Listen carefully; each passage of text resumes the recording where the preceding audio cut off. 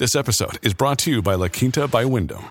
Your work can take you all over the place, like Texas. You've never been, but it's going to be great because you're staying at La Quinta by Wyndham. Their free Bright Side breakfast will give you energy for the day ahead. And after, you can unwind using their free high-speed Wi-Fi. Tonight, La Quinta. Tomorrow, you shine. Book your stay today at lq.com.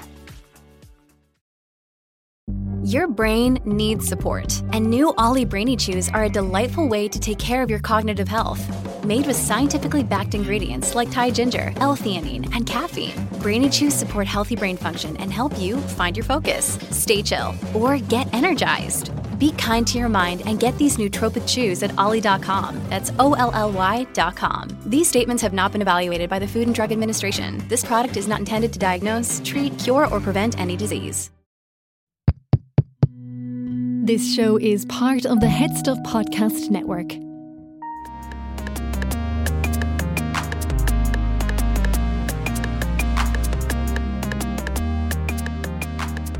Hello and welcome to Basically. I'm your host, Stephanie Preisner, and today in studio with me, I'm doing another episode that has been requested by members. I'm very excited to get the information today.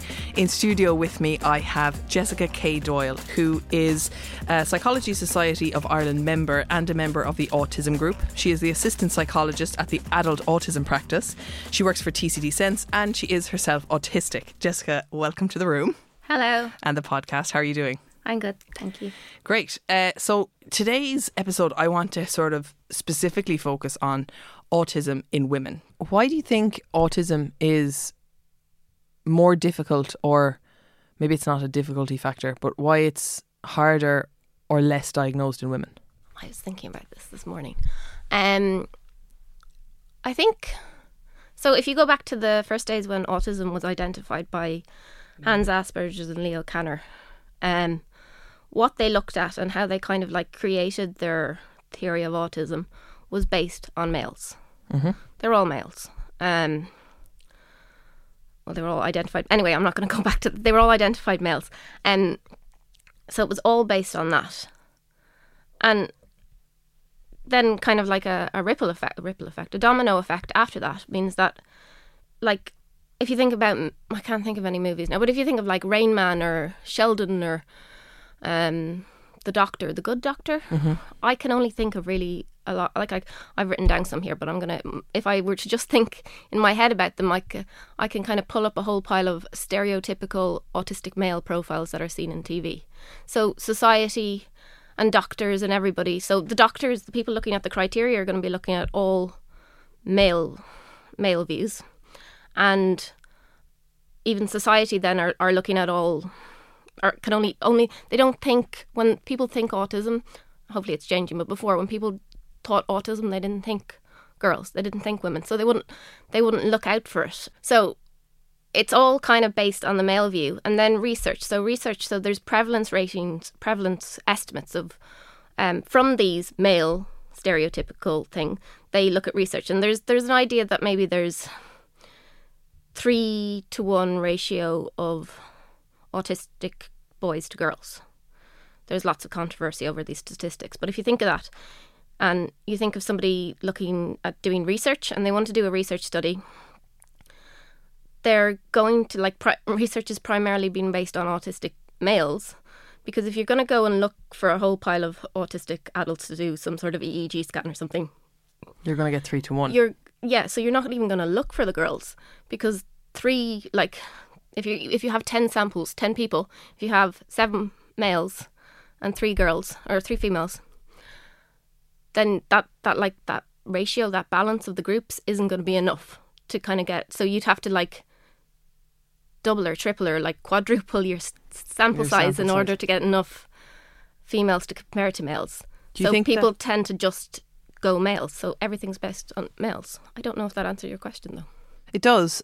It does very clearly, because the question was why is it more difficult or less frequent to diagnose in women? And of course it is, because the model is based on men. So we see the traits in men and how they present in men.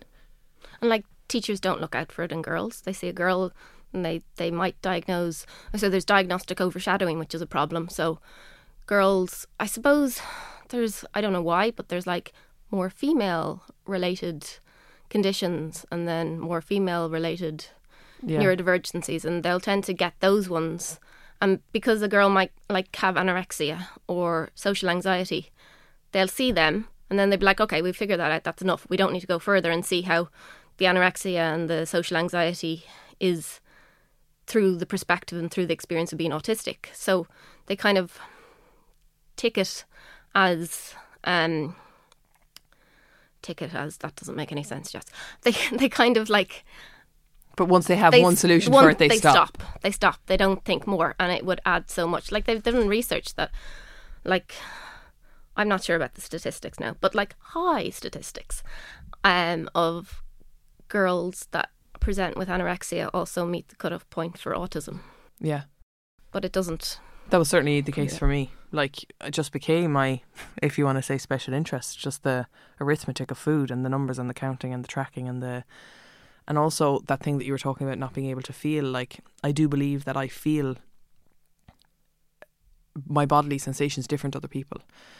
Like when I was a kid, I only ever went to the toilet when it was almost an emergency. Like I never was like, oh, and even now I don't go to the toilet as frequently as other people because I don't get that sensation. I don't feel hunger the same way. I often say the sentence like, I feel some kind of way. Am I hungry? Am I angry? Am I lonely? Am I tired? And I can't differentiate those things. Do you think that, now maybe it's just because I'm more aware of it, you know, there's that, if you're thinking of buying a Toyota Corolla, you'll start seeing them everywhere. Like since I've been diagnosed, it feels like loads of adult women have been or like that the conversation, Melanie Sykes, some other famous British woman that I don't know, I think she's an influencer or married to someone. I don't know from that information. She has some autistic, she disclosed last week she has autistic children, and then she... Oh, I saw her in the newspaper. I can see her in my head, but I can't think of her name. Yeah, I don't know who she is, but you know, that there are more adult women becoming diagnosed, and I think it's great for the community that, you know, the conversation is being opened, but it's so destabilising to get a diagnosis as an adult. It's like, sorry, I'm having an identity crisis, you know? Would you rather have not had that identity crisis, though? Would you rather have just stayed in the dark forever? Stayed in the dark forever, yeah. Honestly, like sometimes I'm like, I wish I stayed in the dark forever. But then I know that actually when I was in the dark, I was like, what the hell is wrong with me? Why can't I do life, you know? I think it's a process. Like I've met a lot of women that have got diagnosed later in life or just self-identify later in life. And it's definitely a process. You go through that. But I think the next stages are brilliant. You're going to really enjoy them. I hope so. If people are, because then people message me, right, and they're like, how did you know you were autistic and what were the signs and how do I self-identify? I've been watching TikTok and I think I might have ADHD, but I think it might be more. Like, I've no idea how to answer those questions because I'm not an expert and you are. What would you be saying to those people? Like, if people have suspicions or they think they meet the criteria for ADHD, but it might be more. Because I've been saying to people, you know, people are like, give me examples. And I'm like, oh, well, I don't like crowds. They're like, I don't like crowds. I'm like, yeah, okay, but like... Why don't you like crowds? Also, maybe think more about like, I don't like crowds, but then if people kind of think they don't like crowds, is it because of the sound, is it because of the noise, or is it maybe because of something else? But I also think that neurotypical people have a lot of experiences that autistic people have to a lesser degree. Like, we've all been driving in our car, listening to music, and come up to a junction and been like, I need to turn down the music now because I need to decide where I'm going. You know, I don't know where I am. And I feel, so everyone, neurotypical people have that experience. And I feel like that in my whole life. I'm always like, I just need to turn the volume down for a second here because someone has asked me something. Yeah. And that's hard when you're not in a car and you can't actually turn the volume down on your life. So I feel like it's hard sometimes because any examples I give, people are like, yeah, sure, I have that too. We're all autistic a bit. And you're like, oh my God, I don't have the energy to have this argument. Maybe grand, believe what you want. Yeah. But it just feels really sort of someone being like, I don't see you, you're not right, go away. I think some people, maybe the autistic people I know, generalisation coming up, autistic people I know, a lot of them love research. So they're going to research the death out of this if they think they have it. I feel like neurotypical people might be like, oh yeah, I might then, and that's kind of, then it's gone. Yeah. It was the same as when I found out I was a Taurian, you know, when I first... What's a Taurian? Like in my star sign. Like when I first heard about star signs, I was like, maybe this will explain why I am who I am. And then, you know... I was an indigo child. My mother was like, you're an indigo child, and then you're a rainbow child, and then you're a crystal child. It was like... What are those terms? They're like supernatural, airy, fairy stuff that's basically explaining autism. Oh, wow. But did she know you were autistic? No. No, but she had like books on indigo children and highly sensitive children and highly sensitive people, and then those books all just moved kind of to autism. Oh, yeah. Brilliant. Is indigo child like a term for, like an old term for what would now be classed as autism? Oh no, I'd say it still exists. It's like people, like we used to go to the RDS and go to palm readings and stuff, so I'd say indigo children still exist. It's just in a different sphere of my mother's interests. So if people have these questions and they send a message to someone on Instagram and then it goes out of their head, they're probably not autistic. But if they follow it up... Yeah, well, I don't want to say that. Like, it's not as simple as that. That's the DSM. If you can forget about this, you're not autistic. But like, research it. Like, so I wrote down a few things that documentaries. There's a really good documentary. It's in Icelandic. Is Icelandic a language? It was in Iceland that they made it, and Icelandic, language. Yeah. Seeing the Unseen, but there's subtitles, and it's so powerful. It's so powerful, and it explains. It's all women and their experiences, and it's so powerful. And I feel like watching things like that might help. Where can they find that? Do you know? On YouTube, Seeing the Unseen.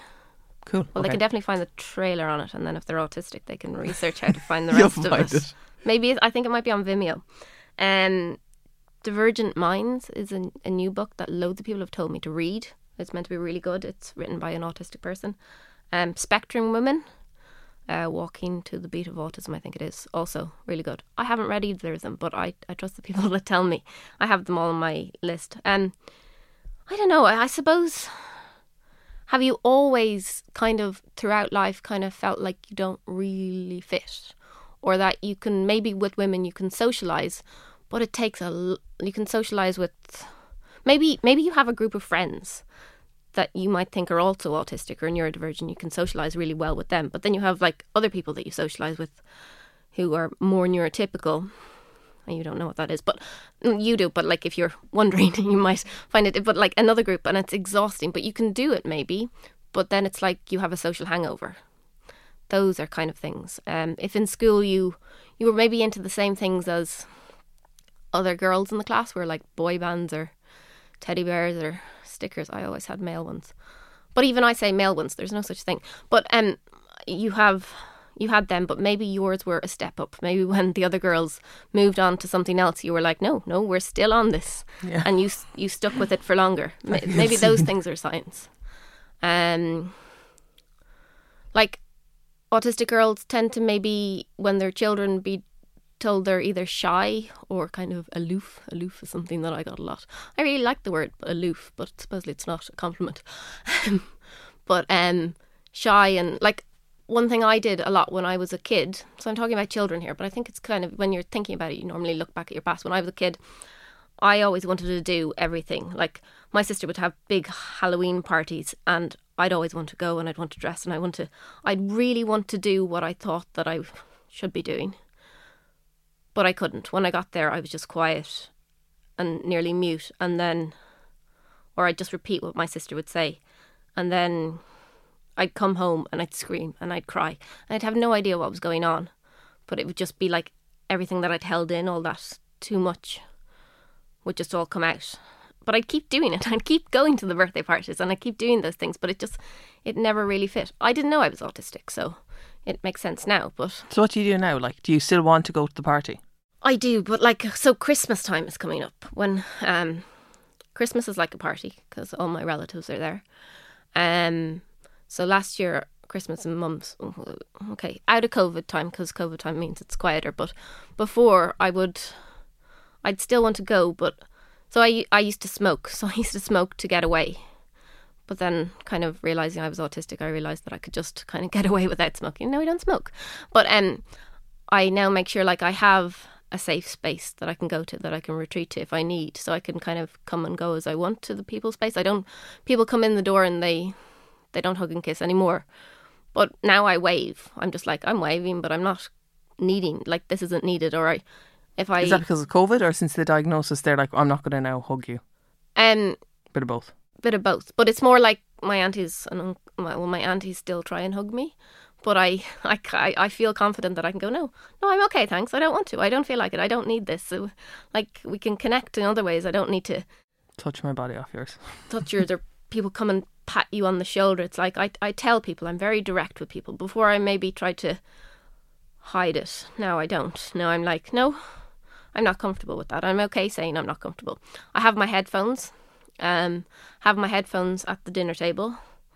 But actually, now that I have them at the dinner table, I don't really need them as much. So I asked maybe if we can play a little bit of low music in the background so I can't hear everyone eating.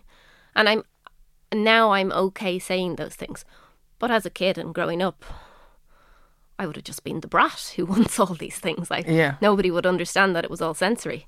Yeah. People eating is a huge one. I didn't know that was it. I hate it.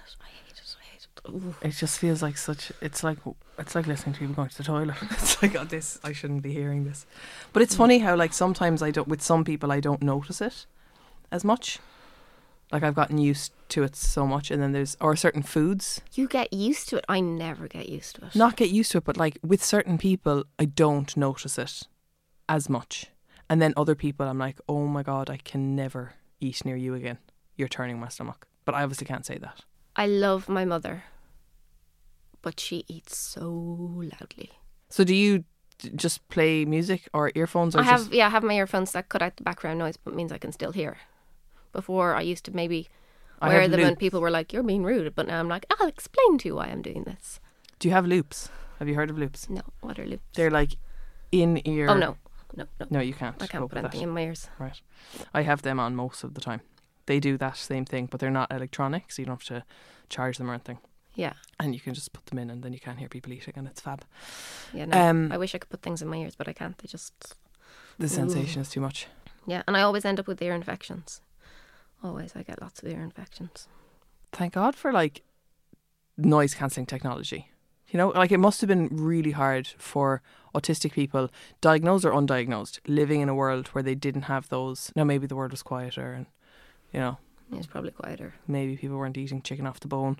But I don't know, though. I remember the Sword in the Stone cartoon, and your man's eating the chicken, but that was a cartoon, Jess. Yeah, so yeah. Yeah, I mean, I think people probably ate quite loudly all the time. I have my rabbit here today. Yes, you do. That's another type of thing I do now. I bring him everywhere with me. But like I like in college, in all my exams, I brought him to all my exams with me and sat him up so I could watch. I was in a separate room for my exams. But yeah, I used to think you can't do that because that's only a thing children do. But like, that's ridiculous, actually. Teddy bears are cool. He's very vain, but anyway. What effect does the teddy bear have on you? I feel like I have a friend. I have somebody to support me. Because it's like I project a piece of me into him, and then it's like... You're to get like... It's like I have an imaginary friend, except you're not. He's not imaginary. He's right there. Were you diagnosed young? I was diagnosed when I was 17, so... Not young, but also I know some people that have been diagnosed when they're 30, 40, 70. So it's kind of still counted as young. I was still a child. Though my mum actually, I think, told me the other day I might have actually been 18, not 17. But I remembered it as 17 anyway. So, but before that, life was, well, before and after that, really. Life has been an adventure. But before I knew I was autistic, it was a lot more... Well, no, it got a lot more difficult afterwards. Finding out I was autistic was great. It just took a while to process it. But before was difficult. Because you didn't know what the thing was that made... Like, did you feel different? Did you feel, like, overwhelmed by the world? Or what was your experience before you knew? Yes, definitely overwhelmed by the world. Different... I feel like I always liked me inside, but I felt like I didn't fit into this world. Not that I didn't like me, but that I didn't fit into this world. So I thought I was kind of broken for this world, but not fundamentally broken. Okay. I suppose one of the things that happens with girls or women more so is that I engaged in a lot of masking. So when I was little, I would have gone to school and I would have been really, really quiet in school. And the only times I would kind of talk is if I were to repeat a friend, or if not even just in school, but like outside of my house, I was really, really quiet and I suppose really good. But then at home, because I'd kind of like keep everything kind of tight inside me throughout the day, and then I'd come home and I'd let it all out, and I would be angry and sad, but I wouldn't really know what was going on because I didn't know I was autistic. But so there was that kind of Jekyll and Hyde thing going on. When I was a kid, it was, I'm so terrified of this place. It's so sensory overloading. Like in school, they're so loud. There's so much unpredictability going on. It's terrifying that I just wanted to be invisible. So it was like, hide me. I'll be quiet. Nobody will see me. Nobody. Like I didn't learn anything in school. I never finished school, but I didn't learn anything in school because in primary school anyway, I don't think I really learned anything in primary school because I was so terrified all the time because of all the noise, and people in general are, I think, the most unpredictable part of the environment. Yes, yeah. But children especially, like with the sound levels and everything inside. I was talking to somebody the other day who runs a forest school, and I was like, I would have loved a forest school because it wouldn't have been like that inside, really loud. Well, outside can be unpredictable as well, but I think the unpredictability of children is more easily absorbed by the outdoors. It doesn't feel as overwhelming. Particularly, like I remember similar experiences being in school, and I always wanted to hang out with the sort of more, I'm going to use the word sturdy, like the children whose physical movements were more predictable and laboured. Like the kids who were jumpy or fidgety, I couldn't be near them because I didn't know what they were going to do next. Yeah, that makes sense. Yeah. I think with me, so I copied my sister when I was in primary school, so I followed her around. She tried to get away from me many times by moving to different playgrounds, but I always found her again because she was kind of like, I was her shadow.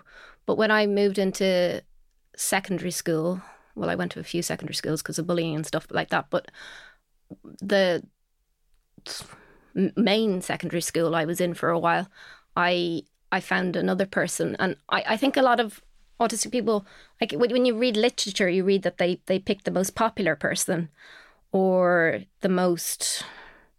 whoever looks the most socially acceptable to like copy. And it's not like I tell people about when I mask and stuff, and they're like, they say, oh, everybody does that, but it's not like I take on an aspect, or I'm this way for a work situation but this way for another situation. It's like a whole body mask. It's everything. And it's a bit like, sorry, I'm dancing around topics here, but it's a bit like people wear COVID masks at the moment. Yeah. It's kind of like if you had to wear you're in full PPE. You're in full of that, and you can't take it off. Like I hate masking. So the masking, just for people who might not understand it, is like you picking a neurotypical person and watching how they behave. And I'm just describing it, but it might not be this conscious. And then you do those things because that person is socially accepted and you want to be, so you do those things. But it's not natural the way it is for the other Jessica. And so it's exhausting and depleting and, sometimes humiliating or degrading. And you do those things. And dangerous. Yeah, and dangerous. Because you say things to things that you wouldn't if you were you.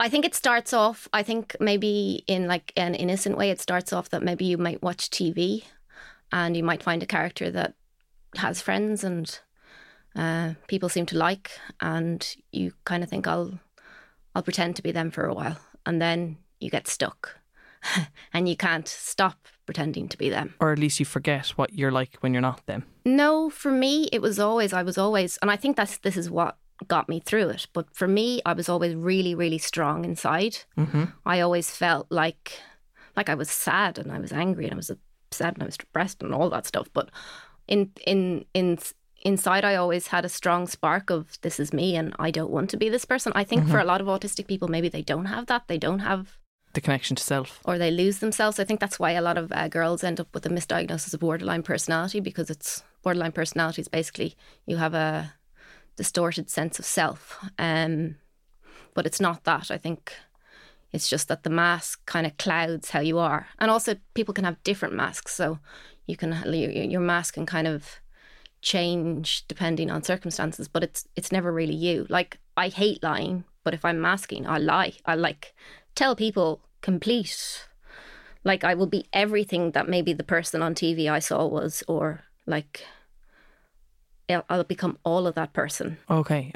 And So when you're masking throughout all day, all life, like you don't get a sense to kind of develop yourself in the world. So the person that I am in my head feels a lot younger than I actually am, because I've never really, well, I've started doing it recently and it's great, but before that I've never really got a chance to really develop that person in the world, because it was always the mask.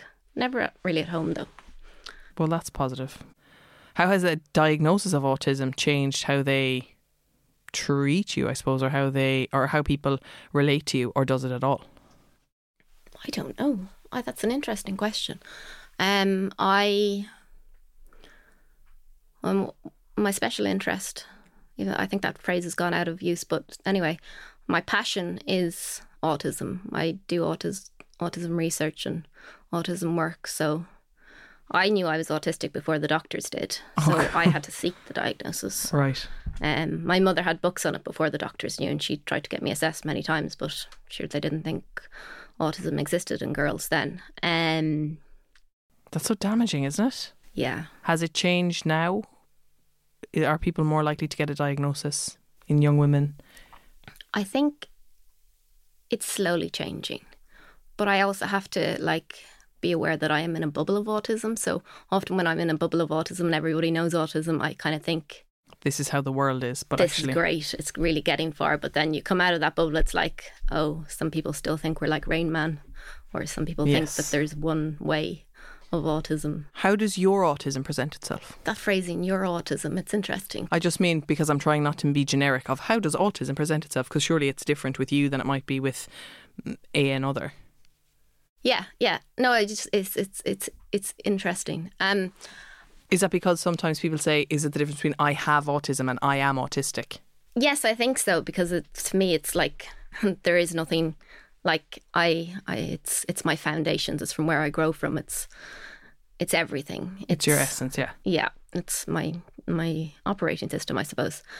I think autism is fundamentally a perceptual difference. So I do research at the moment that looks at a new theory of autism that's not like specific to a type of behaviour or a type of presentation. It's kind of looking at how that whole neurotype works. So when I say a perceptual difference, so autistic people, I think, perceive the world differently and kind of create that existence of reality different to how non-autistic people do that, or more like neurotypical people do that. So I always use an example of a tree, and on the way here I was trying to think of a different example, but I'll just use a tree because that's what I use. But I think when we perceive something, it's not just that we take in the information from the environment and we process it. Mm-hmm. It's that we take in the information from the environment, but we also balance that with what we expect to see or what we've previously seen, and we put those two things together, and that is our perception.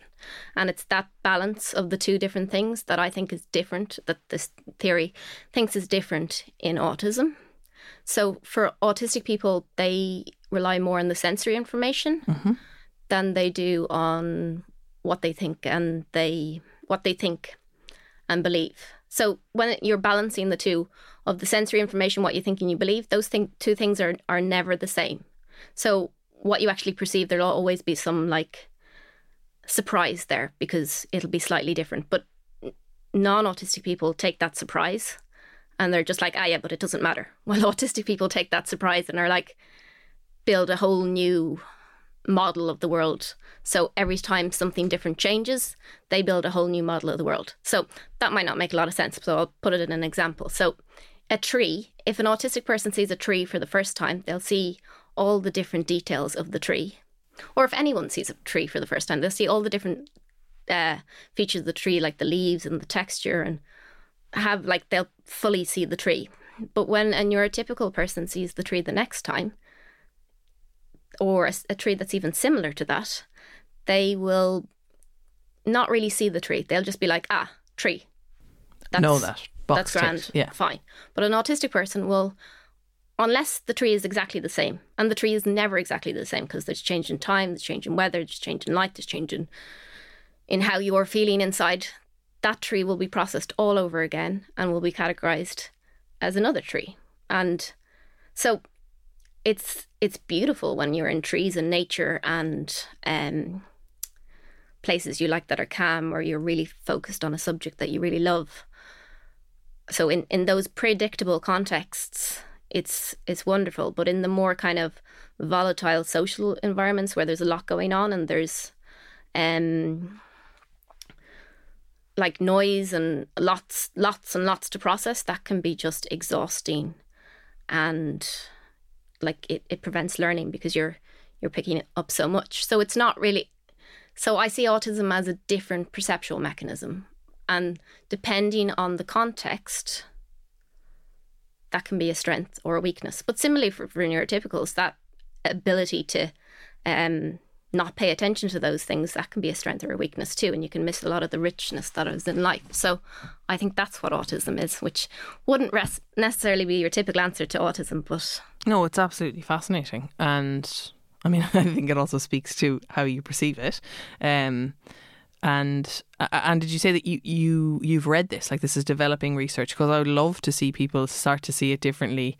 You know, that like, if it's about perception and if it's about how a difference in how someone sees the world, that's a far more positive slant or a positive perception than what is currently my perception of it, of the public perception of autism, which is that it is, you know, a difficulty, that it is something to be overcome, that it is something that, you know, someone is diagnosed with, and that is that people are going to be upset with that diagnosis. But if you're diagnosed with something that is going to be like, actually, you perceive things differently, and that's great, that's a much more positive.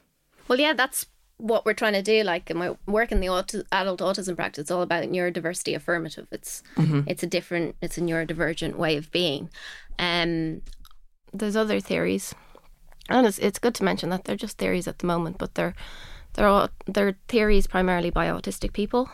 So I think that's kind of shows that having it from the inside is useful. Kind of gives a more authentic perspective rather than like neurotypical people trying to come up with theories of autistic people. Is often interesting.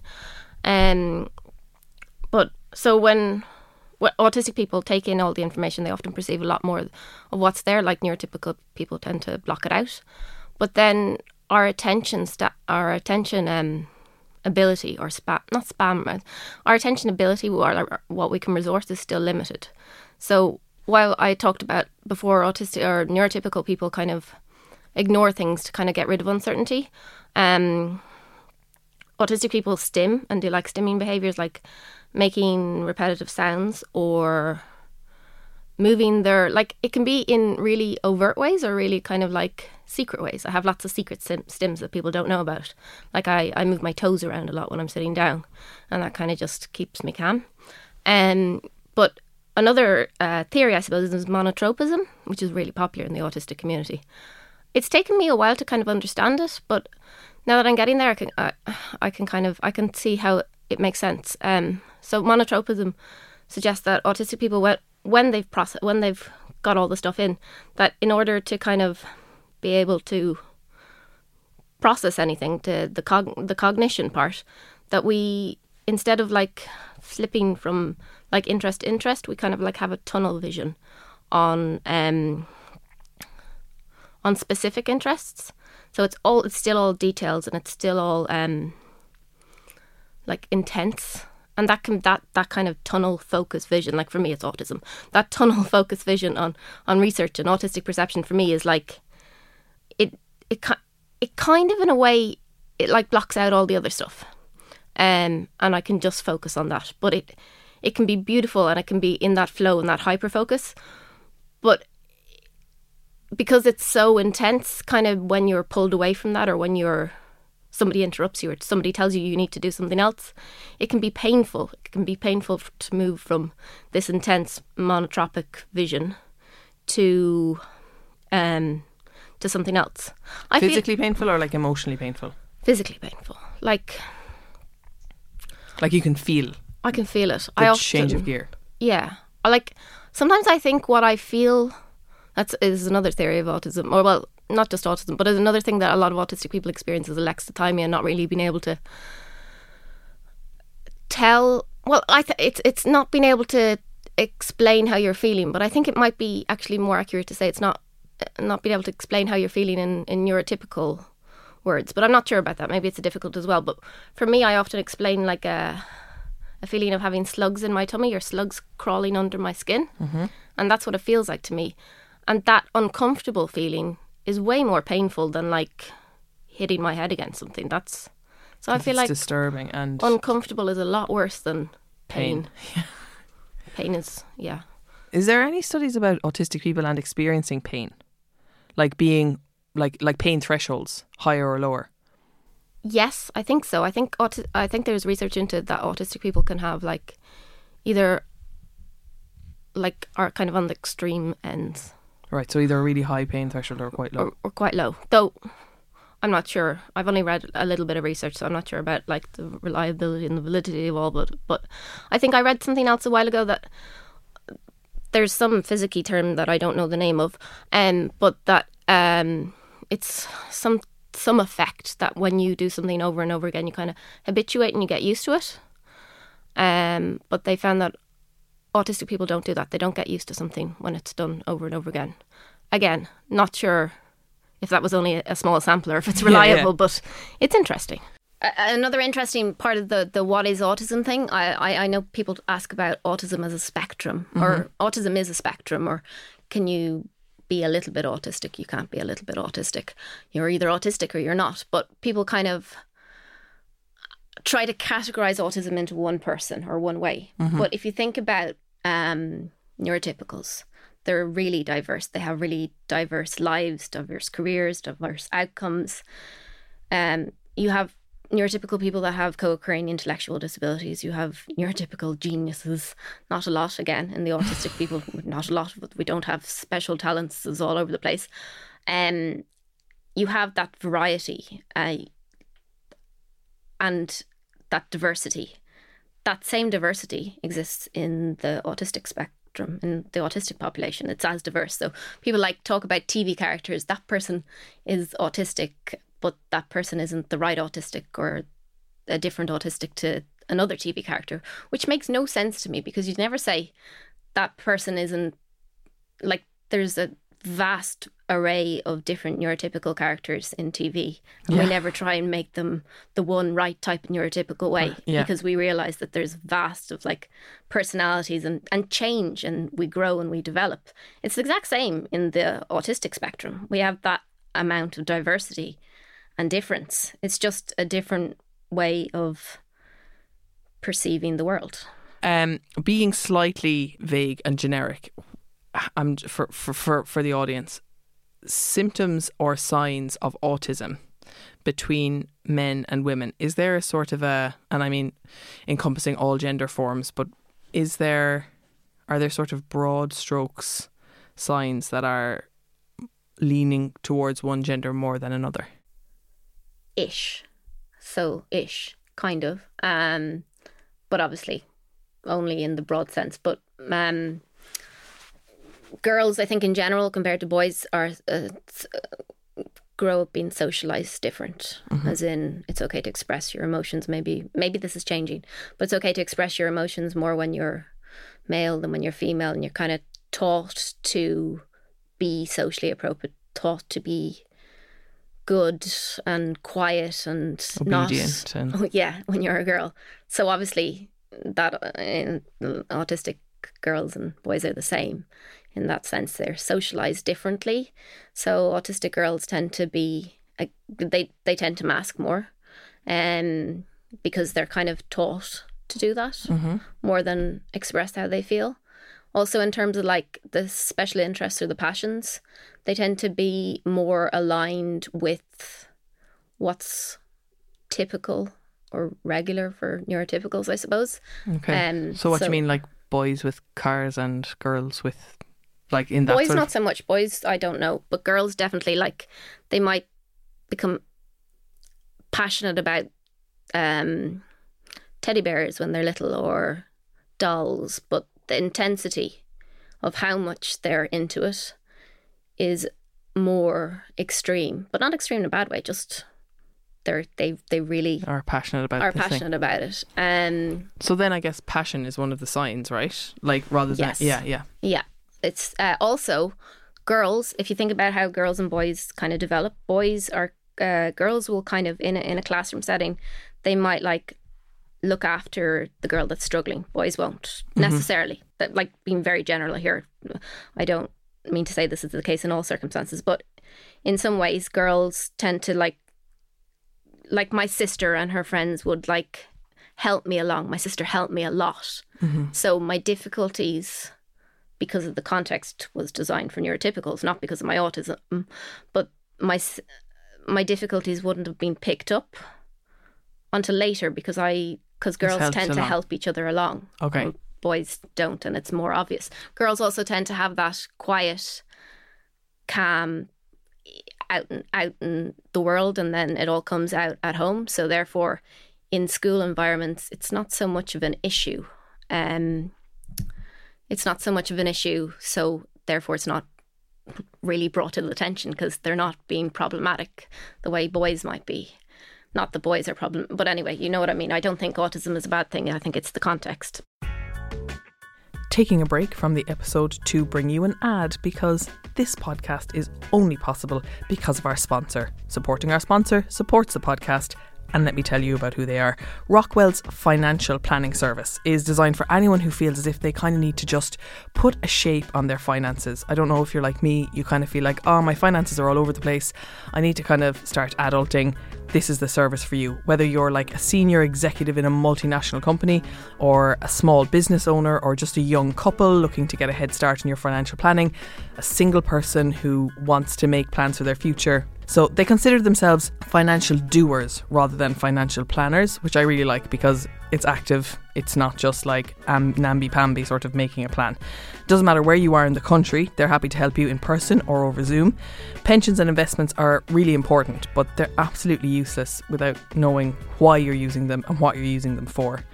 They are in the outcomes business. They are in the business of results. So it's not just about the plan, it's about the action. So they use this like award-winning investment advice to help their clients achieve their goals. And they have a special offer for you listening right now, for Basically listeners. If you go to rockwellfinancial.ie/basically, you can book a complimentary financial planning session today.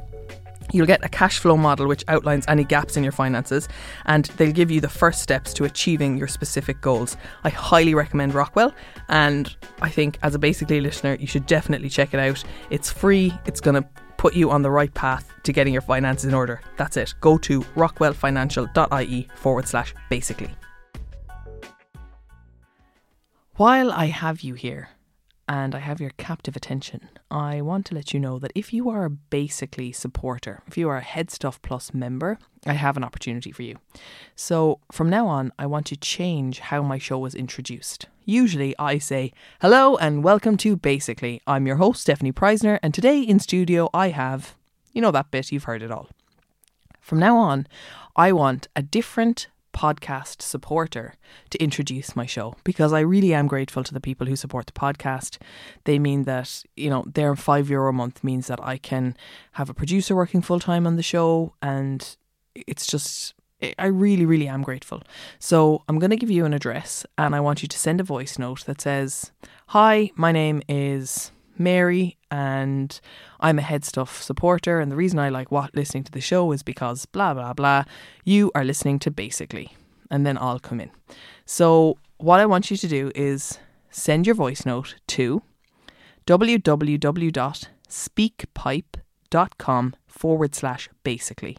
That's speak, SPEAK, pipe, PIPE headstuff.com/basically. And when you go to that site, what comes up basically is this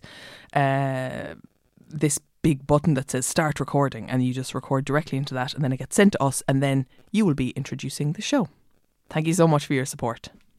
Guys, I have something so exciting to tell you. Guess what it is? Listen to these sounds. These are the clues. I have merch. I have a pen, which sounds like this, and I have a notebook, which sounds like this. What they look like are a notebook and a pen. The pen is sort of bamboo, and they both say basically with Stephanie Preisner on them. Actually, the pen just says basically, and they are on sale now, and you should buy them.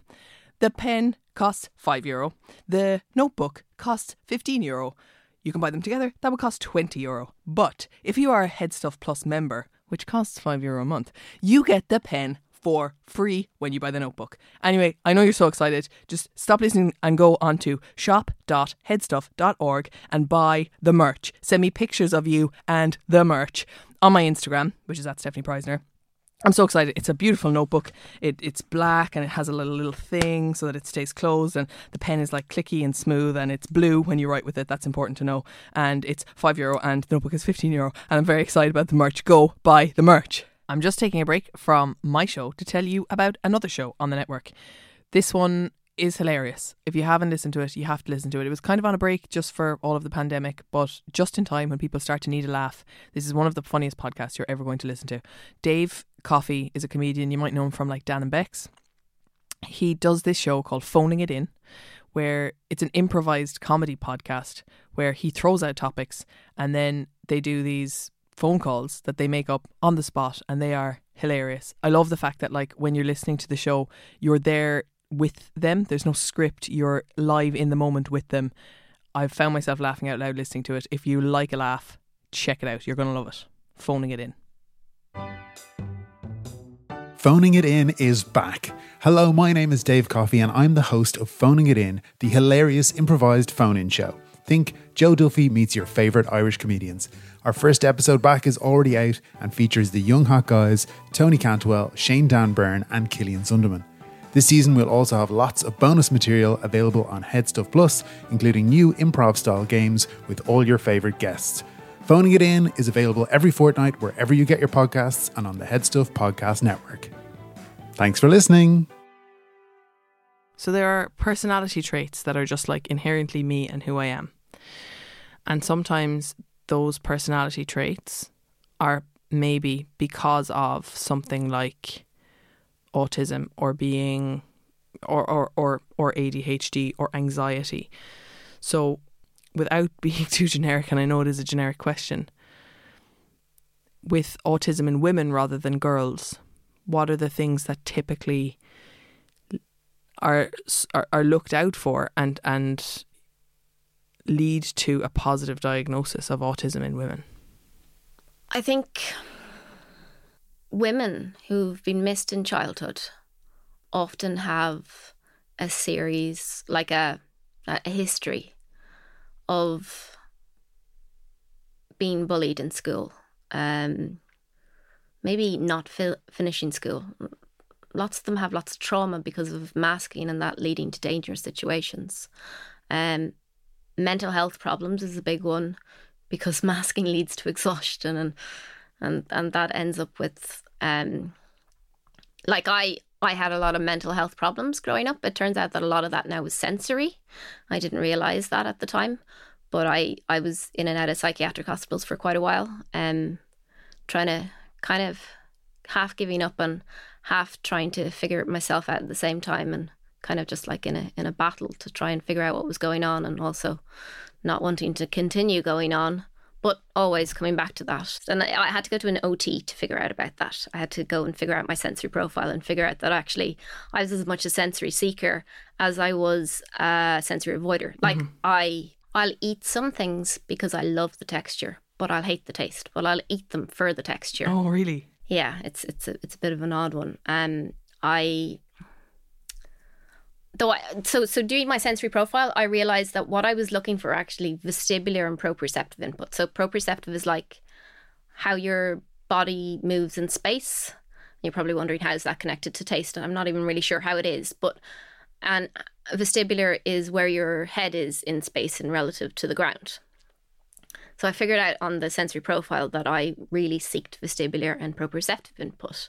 So actually over the lockdown, I built myself an outdoor sensory space that's got like adult monkey bars that I cannot use yet. To be upside down, is it? Or no? Not to be put up down, but to have that kind of like, I always said when I was younger, do you know those torture devices where they pull you? Like they stretch you like from Braveheart or something? I was like, I'd love that, except just to have control over it and not to hurt. I'd love just that feeling of like being I'd be stretched. Like, get my mum to maybe sit on me or get my sister to pull one side of me and Yeah. my father the other and try and get that feeling. I love that feeling. So the monkey bars gives me that. Mm-hmm. And then the swing, the back and forth, it gives me the... So the swing is interesting. If I sit on a swing that's fixed at one point and it kind of turns, and that makes me feel really nauseous and just... Ugh. But if I sit in a swing that's fixed at 2 points, then that back and forth, that kind of calm, it both makes me really relaxed and it makes me... But also I can focus and I can work. So since I've been diagnosed, Jessica, a lot of people have been like, oh yeah, but you must be really high functioning. Like I wouldn't worry about it. Or, you know, I have autistic family members who are non-speaking and, you know, have really high support needs, and people will be like, oh yeah, but they're very low functioning and you're quite high functioning, so it's different. Or it's a spectrum and you're high up on it. How do you feel about functioning words? I think it's ridiculous. It kind of makes me laugh now, but I find it ridiculous. I don't think it's useful at all. I kind of explain to people, like with me, people tell me I'm very high functioning. And they also tell you that don't worry about it, as in, why should it be something to worry about anyway? But anyway, or you're doing really well despite your autism. It's kind of like, no, I'm doing really well because I am autistic and I've embraced it. Yeah, it doesn't make sense because, like, for example, I can do international research. I can talk, I can drive. But I find it very difficult, like, to go home, to do any type of washing and any type of self-care. Like, I don't think I've brushed my hair in about a week. I can't make dinner. And it changes. Like, so I spent about 6 months every year for about 10 years in a psychiatric hospital. And now I'm in full-time employment. So before, maybe I was a bit more low functioning and now I'm high functioning. But it doesn't make sense because, like, that can change hours, it can change days, it can change years. Like, lots of autistic people can talk fluently. Not that talking fluently is a high functioning, because not like talking anyway. But it changes. So people, if we're going to say talking is an example of functioning, which I don't agree with, but if we're going to say that, like lots of people do, lots of people are speaking. They speak.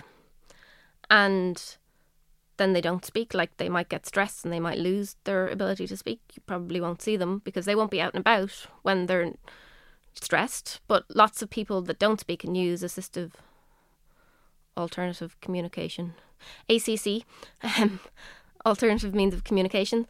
I can't remember what the words are, but they have, just because, like, they have different cognitive abilities, and lots of people have like PhDs, but that's not to say that to be functioning you need to have a PhD or you need to be high in academics. Like, people that have intellectual disabilities, are autistic and are non-speaking, just have as much I feel like functioning labels are kind of thought of in terms of worth. Like, but I think they're thought of as, you function highly enough to be acceptable to a neurotypical world.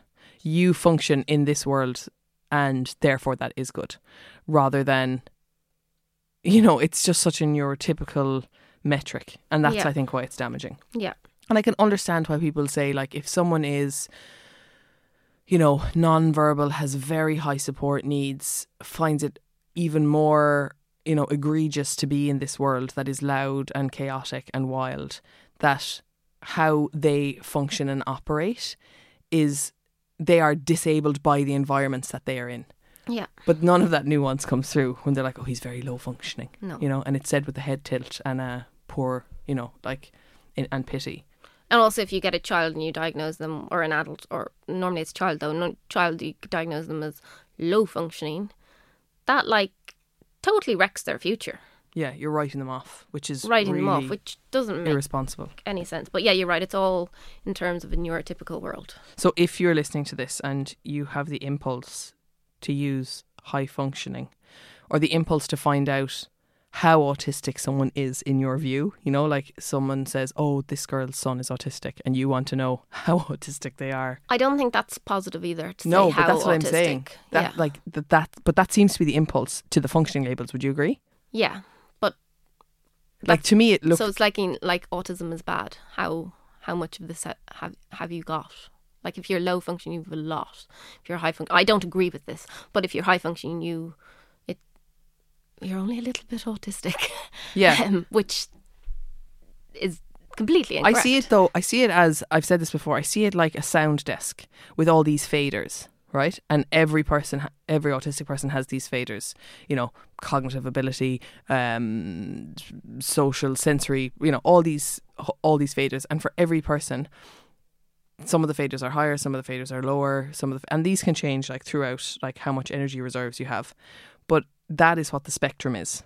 It's different for every person, and it changes up and down, but it's not a high and low thing. True, but the sound desk with the faders, the autistic sound desk compared to the neurotypical sound desk is completely different. So every fader, no matter where the position is still autistic.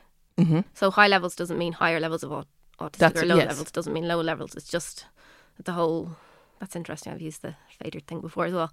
But yeah, they're all autistic faders. They're all autistic faders, yeah. So what would you say to people that like there is, so the term is support needs. What they're trying to identify is how much support does this person need? Yeah, higher or lower support needs. But just be aware that John might have high support needs on a Tuesday, but might have lower support needs on a Wednesday, or in John might in certain environments, yeah. I went to the Book of Mormon I'm going to that soon. a few weeks ago, and I had to leave in the middle of it. Like I loved it so much. But I can't do crowds, loud noises. And actually that's not really what the issue was. There were people there that I knew, and I wasn't expecting to see them in that context, and that really distresses me. So I got Book of Mormons for my cousin, but I was like, I'm going to do this, because normally I will get super overloaded, but I was like, no, I'm going to ring them up. I'm going to tell them I'm autistic and ask them where should I sit and where should be best, and kind of get their views. I don't know if it will work, but it might. It's not actually a very like, you know, lights and sound and, you know, surprises thing. It's quite fluent, so it's that way. I was just freaked out by the people. Yeah, I think actually when I go to the theatre, it's definitely the people around me. The stage, if it's light, if it's bright, if it's really alive, I love that. But it's all the people. Like it's the people around me. People are so overloading. People are the worst. As long as if they're on stage and acting, that's fine. But is misdiagnosis very common in women? Really common, yeah. And then do they have to seek? Like, is it? I hate when it is.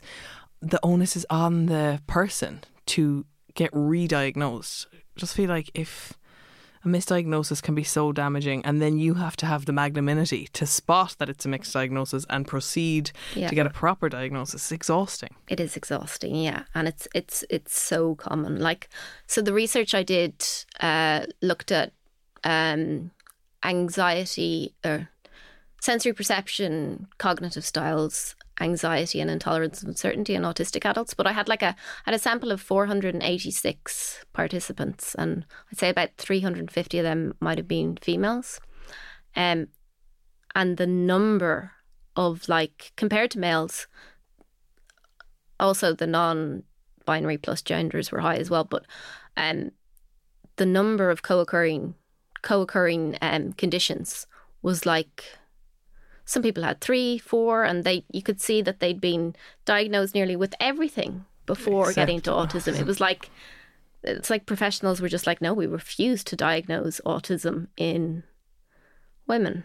That's changing now. I think that's changing. I hope that's changing now. It needs to change, because a diagnosis of autism is, when you're autistic, is, I think, the best thing you can give anyone. It's wonderful. It should be celebrated. Well, it certainly sounds like it's very freeing. It's an explanation for something that may have been very confusing for people. And it is, you know, an appropriate, specific and, you know, precise context for someone to live within, which for someone who might be autistic is exactly what they need. Like, this world is a barrier and a challenge when you don't know you're autistic and you are autistic. It's a barrier if you do know you're autistic and as well, but it's threatening when you don't know it. You can't really grow with that. When you actually know who you are and how your system works, or even if you don't know who you are, you know how your system works, then you can grow with that and you can discover and you can like develop your true self. Since you've had the diagnosis when you're 17, like, and we discussed earlier about your autism and how it isn't something you have, it is who you are, it's your essence, it's where you grow from. Do you tell everybody that you're autistic? Do you, is it something that you need people to know about you? I tell everyone. I have tried not to, but I will tell everything. We have Airbnbers come to stay with us and it's nearly the first thing I tell people. And I've tried not to because some people don't need to know, but like, it's like something it took me a while to get used to the idea of proud of, because I don't like that word, just because it feels weird. It's like elbow. It's a weird word, but I love being autistic, and it's something like it's so like you're not something I offering really want it to tell them as an excuse, No. or as some sort of apology. It's just like, this is who I am. Like, This when is people who are I like, am. I'm Yeah. Hufflepuff, I'm Gryffindor.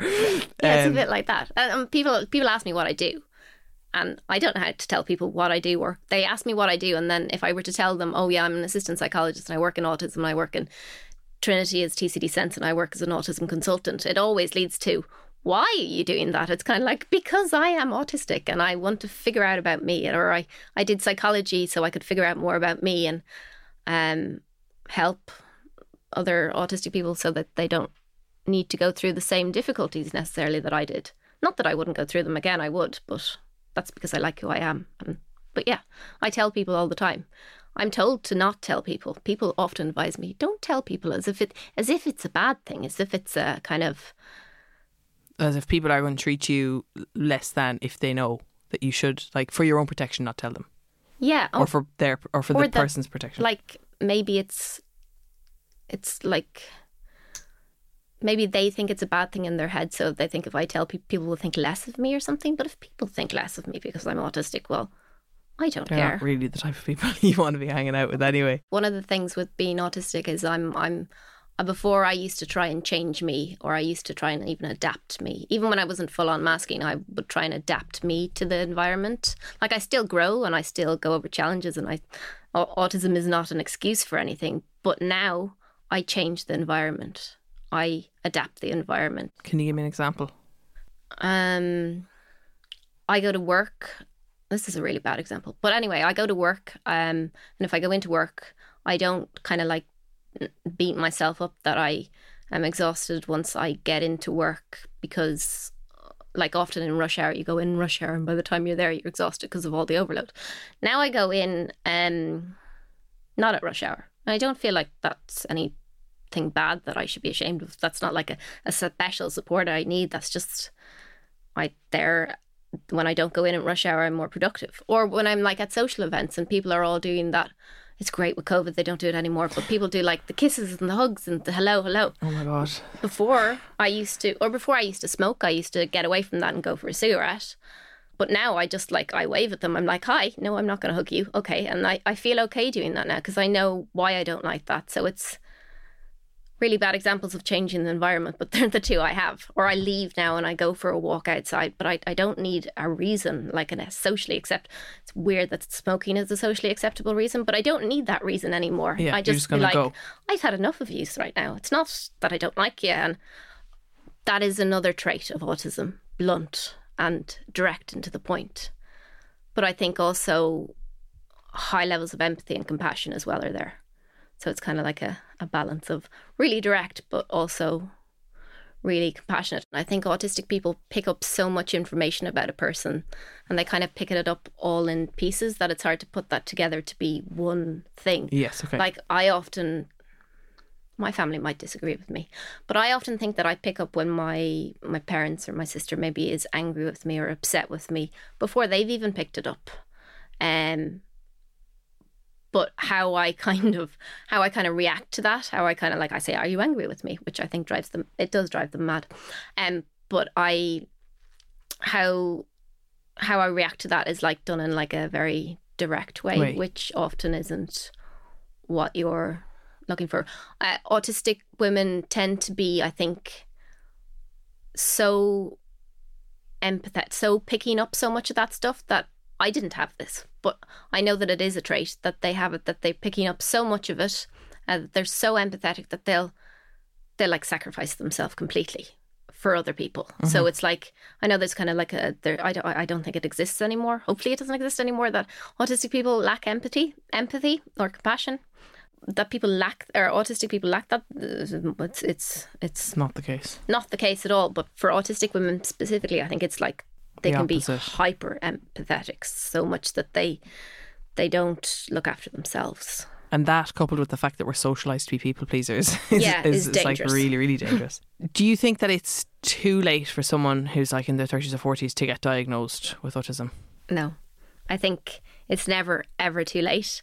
And I know one woman who's 70, and she got diagnosed when she was 69, I think, and it made such a difference to her life. Like, it's never too late to have that aha moment and to find your community of people, and no, never too late. It's wonderful at any stage. It would be great if we picked it up in childhood, and lots of us didn't have to go through all the stuff that we go through, but no, never too late. And what is the process like of getting an adult diagnosis of autism? Tricky. So tricky, I'll say publicly. It's quite difficult to get an adult diagnosis of autism publicly. There's lots of private routes. So I work for a private practice. That's one route. But you can get psychologists. I know some people that have gotten a public diagnosis, but it's... So say if you go privately, you just get in touch with a private company, and what is the assessment like then? Do you know, or...? So you can get in touch with a psychologist. The Psychological Society of Ireland have like a directory of different psychologists that work in different areas on their website, and you can self-referral that way. And there's other places where you can self-refer. And then the diagnosis tends to be like formulation. It's an interview. They like look at your childhood, look at your, maybe talk to some, don't have to, but like talk to somebody who knows you, like a parent or somebody that knew you as a child, to get that perspective. Talk to you about what you think about autism. Like, if you are autistic, I don't think they'd diagnose you with autism if you didn't want to be diagnosed with autism. I'm not saying I don't think they wouldn't diagnose you with autism if you wanted to be diagnosed with autism if you weren't autistic. But like, it's really important to work through with the person what that diagnosis is going to mean for them, and also what, like, the post-diagnostic supports are really important, like building that self-awareness and self-acceptance and empowerment, and like it being a good thing. Like when I was diagnosed, it was like, oh yeah, you're autistic, you've also got ADHD, and you had a bit of ODD growing up, and I got a whole list of them, and it was kind of like, oh yeah, that was it. There was nothing. It was like, so it didn't get automatically better for me when I was diagnosed, because it was like, here's a piece of paper and there is no services at all. Goodbye, the end. Oh my God. And it was like, I've put everything into this, and it did make a big difference, because now I knew it, and now I could, like, I went off to do psychology. Well, it took a while because I never did my Leaving Cert to finish school, but I got there in the end. And I went off to do psychology, and I kind of worked it out myself. But it'd be, now there's like a lot more, there's not a lot more, but there is more post-diagnostic supports, and hopefully it's growing more, that there'll be more, so people will get this label, this identity. They'll figure out who they are, and then they can grow, and they can get to their fun part of the adventure. Yeah, I'm still thinking about that woman who was 69 getting her diagnosis. Fair play. Like, what drew, I mean, if you might not know her, but what were the things that, I wonder what was going through her mind to be like, no, these things are not adding up, I'm going to go and get a diagnosis. Or else maybe she has read so much about it that she's like, this is me. I think it was that she'd read so much of it. She'd read a book and it was like, this is my life.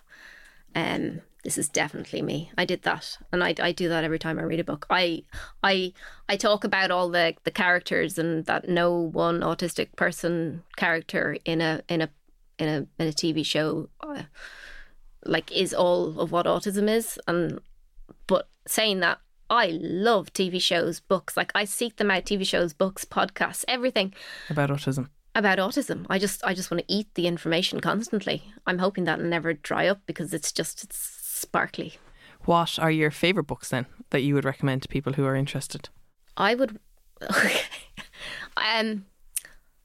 I know I'm putting on my the spot. favourite books are, like, at the moment is Carl Friston's Free Energy Principle and Predictive Coding Theories of Autism, but I wouldn't recommend them to people because they're quite neurosciencey.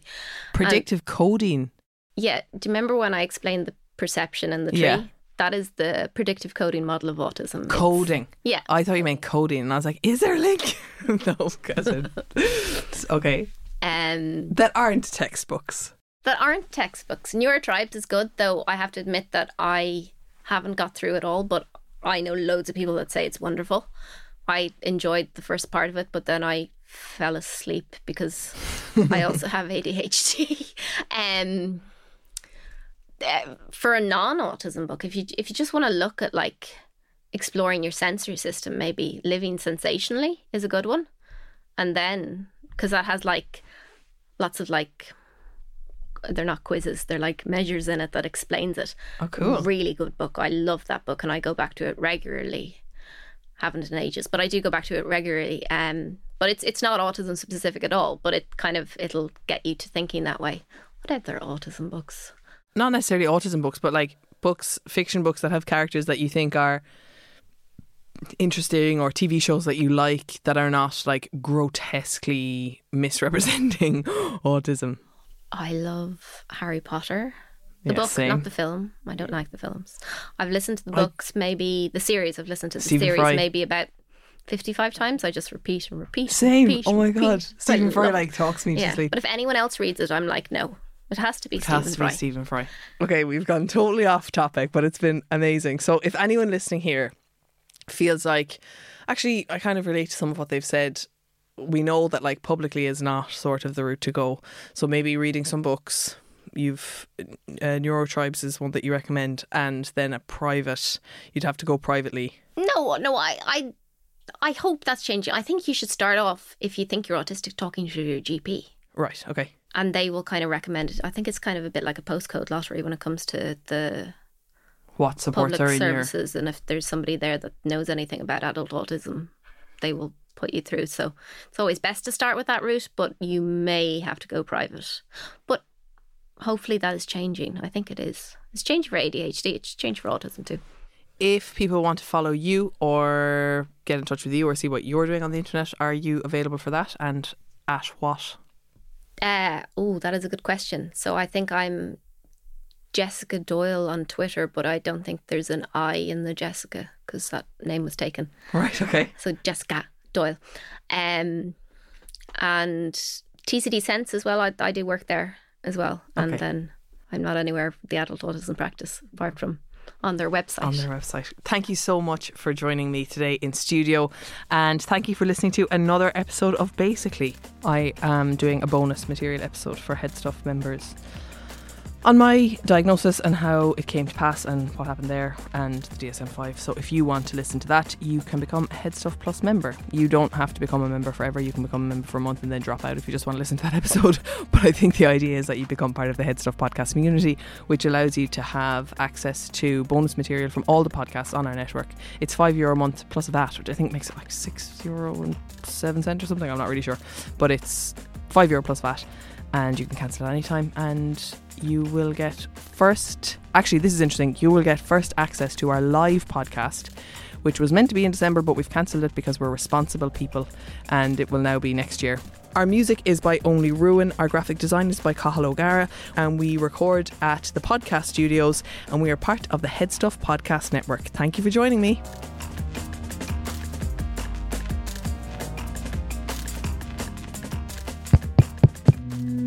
This show is part of the Head Stuff Podcast Network, a hub for the creative and the curious. Shows are produced in association with Head Stuff and the Podcast Studios Dublin. Find out more or become a member at headstuffpodcasts.com.